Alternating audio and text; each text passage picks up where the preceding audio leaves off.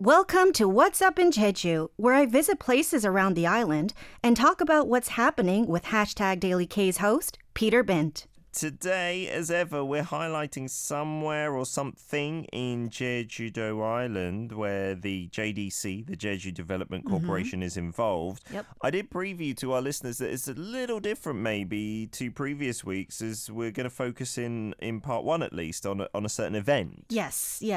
So in the past few weeks, we visited actual sites, location, went to JAM, went to the Jeju National Museum. But today, I didn't go anywhere on location. It was an interview, but it was an interview about an upcoming forum. Oh, a forum. Yeah, so Jeju we're not only, famous for our landscape and beautiful museums and things to see, but we're also quite popular for conventions, for forums, for exhibitions. So today I met up with a JDC employee. Her name is Yoonhee Jung, absolutely beautiful, just woman. She was amazing. It was so fun talking to her.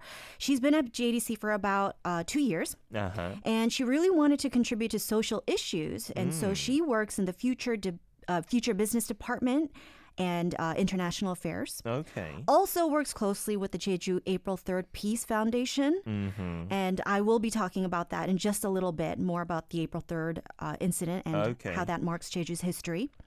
And one of the projects she is working on is she organizes the annual Young Leaders Forum. Oh, for people in Jeju, like young leaders there. Yeah, Young Leaders, it's an international, it's a global event. So people from all over the world are invited to come, but it's held here and sponsored by the JDC. Fantastic. It's not long in its history. No, it's not. So the first one was just held last year during COVID. So it was mostly hybrid. So it's mostly online. And the second one is coming up in December, and that will be held in person. You've got an audio clip that is going to tell us what exactly the Young Leaders Forum is? Right. I asked her, what is the Young Leaders Forum, or shortened YLF? And this was her answer. YLF. Here we go. The first YLF Jeju was held in 2021, inviting leaders, entrepreneurs, activists of various fields from national and international region to discuss its main themes: environment, youth and employment, and peace.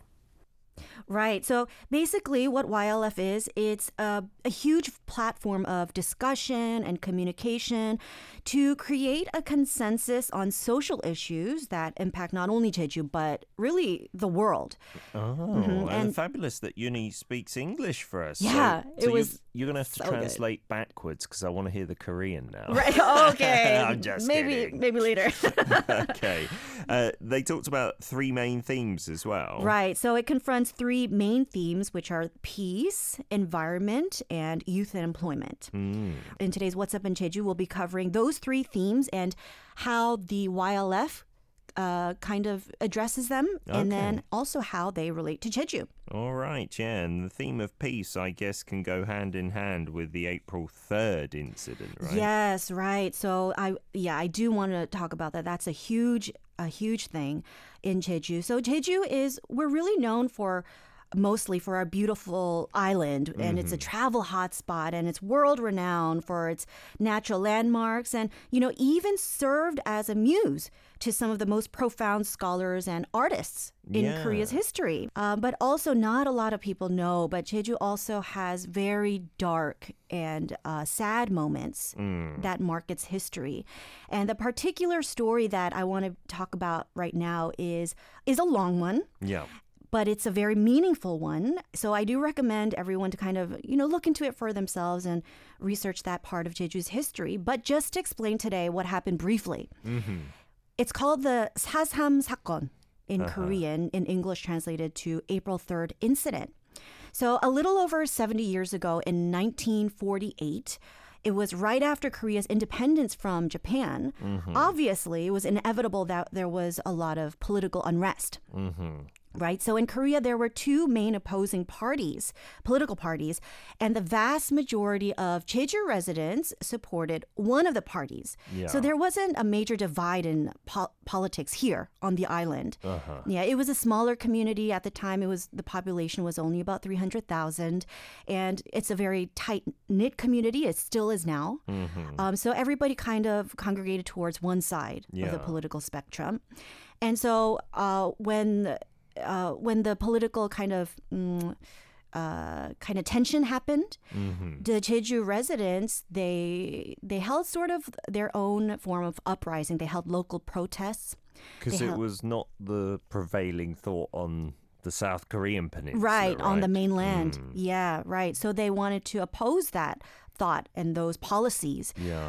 And so they held local protests and demonstrations, but the government, so the people who were kind of in political control, not the residents, but the officials, they were of the opposing party and they wanted to crush it. They smelled the uprising, they smelled it happening, and they wanted to crush it and nip it in the bud. And what ended up happening was a massive armed conflict between the two opposing parties, and the civilians all got caught up in the middle of it. Yeah, and there were countless deaths and awful atrocities committed at that time, right? Just a lot of really, really dark stuff. And as a result of it, between 14,000 and 30,000 people were killed, which at the time was about 10% of the entire population on Jeju. That's unbelievable. Right. And and I wonder too myself, some may be wondering why the huge discrepancy, 14,000 to 30,000, that's a really big difference. And the reason why is because the number of people who were killed because of that whole incident isn't exact, because the government now hasn't been able to uncover all the bodies or the remains. Oh dear, to this day. To this day. So they were able to uncover or identify about 14,000 of them. And another 14 to 15,000 are still officially considered missing. Oh, they were never able to uncover them. Yeah. What a tragedy. We're doing this, and the JDC is involved in this in various ways. Yes. So that's one of the topics, one of the main topics of the three. That is covered at the Young Leaders Forum. So they talk about the process of healing from all of that and reconciliation. So moving forward. And all of this is still an ongoing process, right? And so the JDC really tries to play a role in that process in several ways, one of them being the YLF, but also they're involved with the Jeju April 3rd Peace Foundation. If you want to check out that website, I highly, highly recommend it. They go through all of the history and all the details there. You can take a virtual tour as well. Oh, nice. Yeah, if you're on the island, you can go to the April 3rd Peace Park.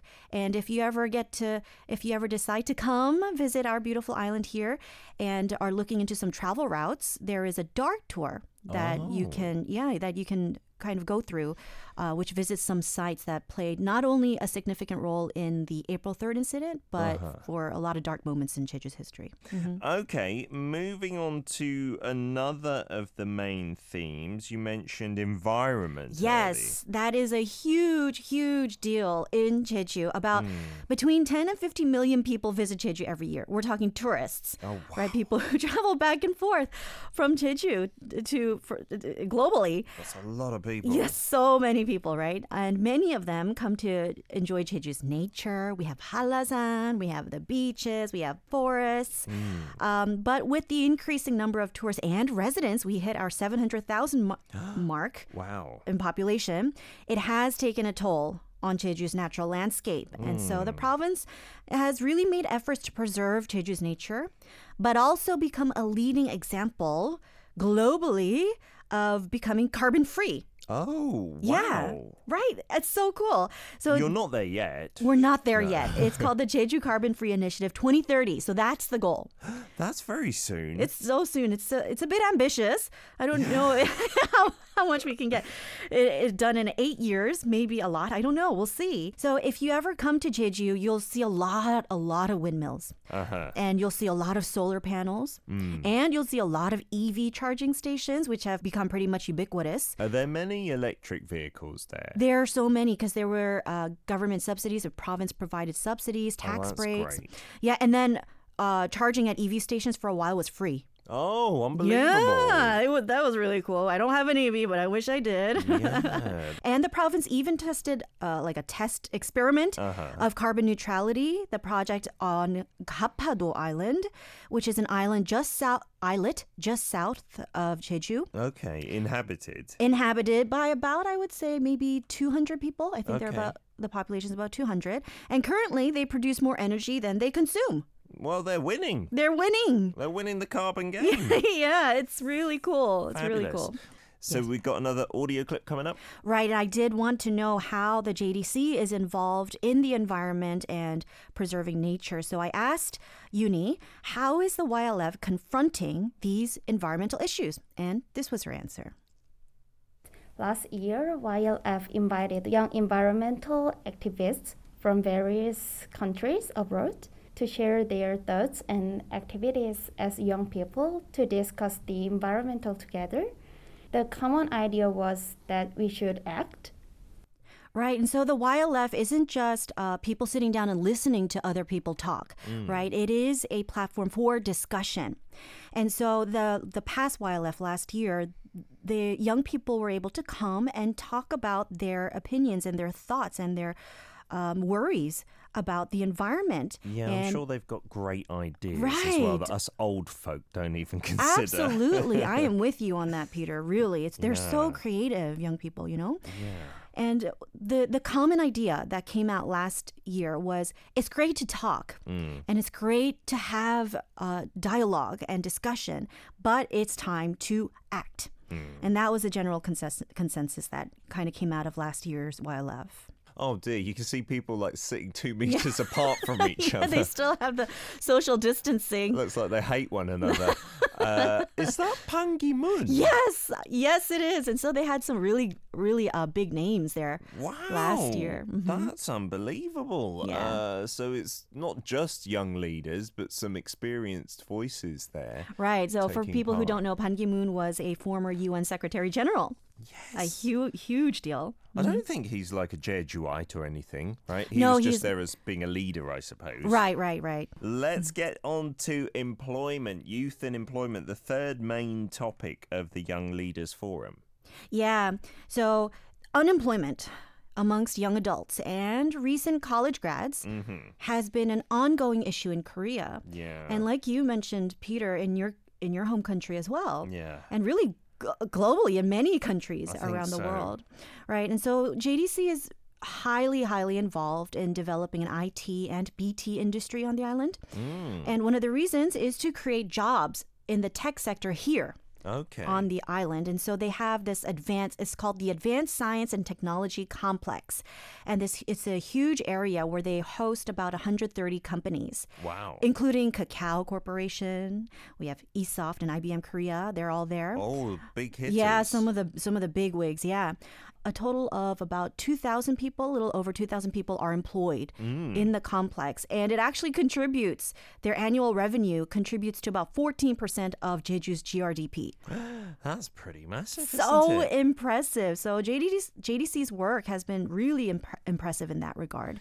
So we've got another audio clip coming up. Yes, I do. So I asked Ms. Jung Uni, how is the issue of youth unemployment being addressed specifically at the YLF? At the forum, we would like to find out what young people are worried about, what they want, and what they are looking for from their perspective, and to communicate together for the future to find alternatives. Right. And so the point here that I want to emphasize is at the forum, young people are invited, as we mentioned before, to discuss and to dialogue and to have conversations.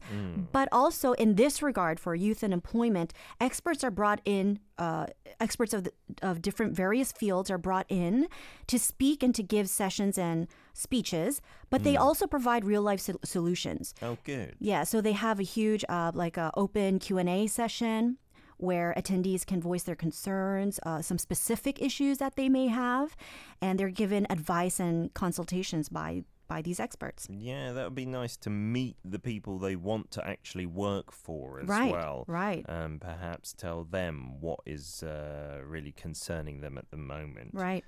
If people are really interested in this, they can find out more information. Right. So the second annual Young Leaders Forum is coming up this December 5th through 6th, I think, is the date.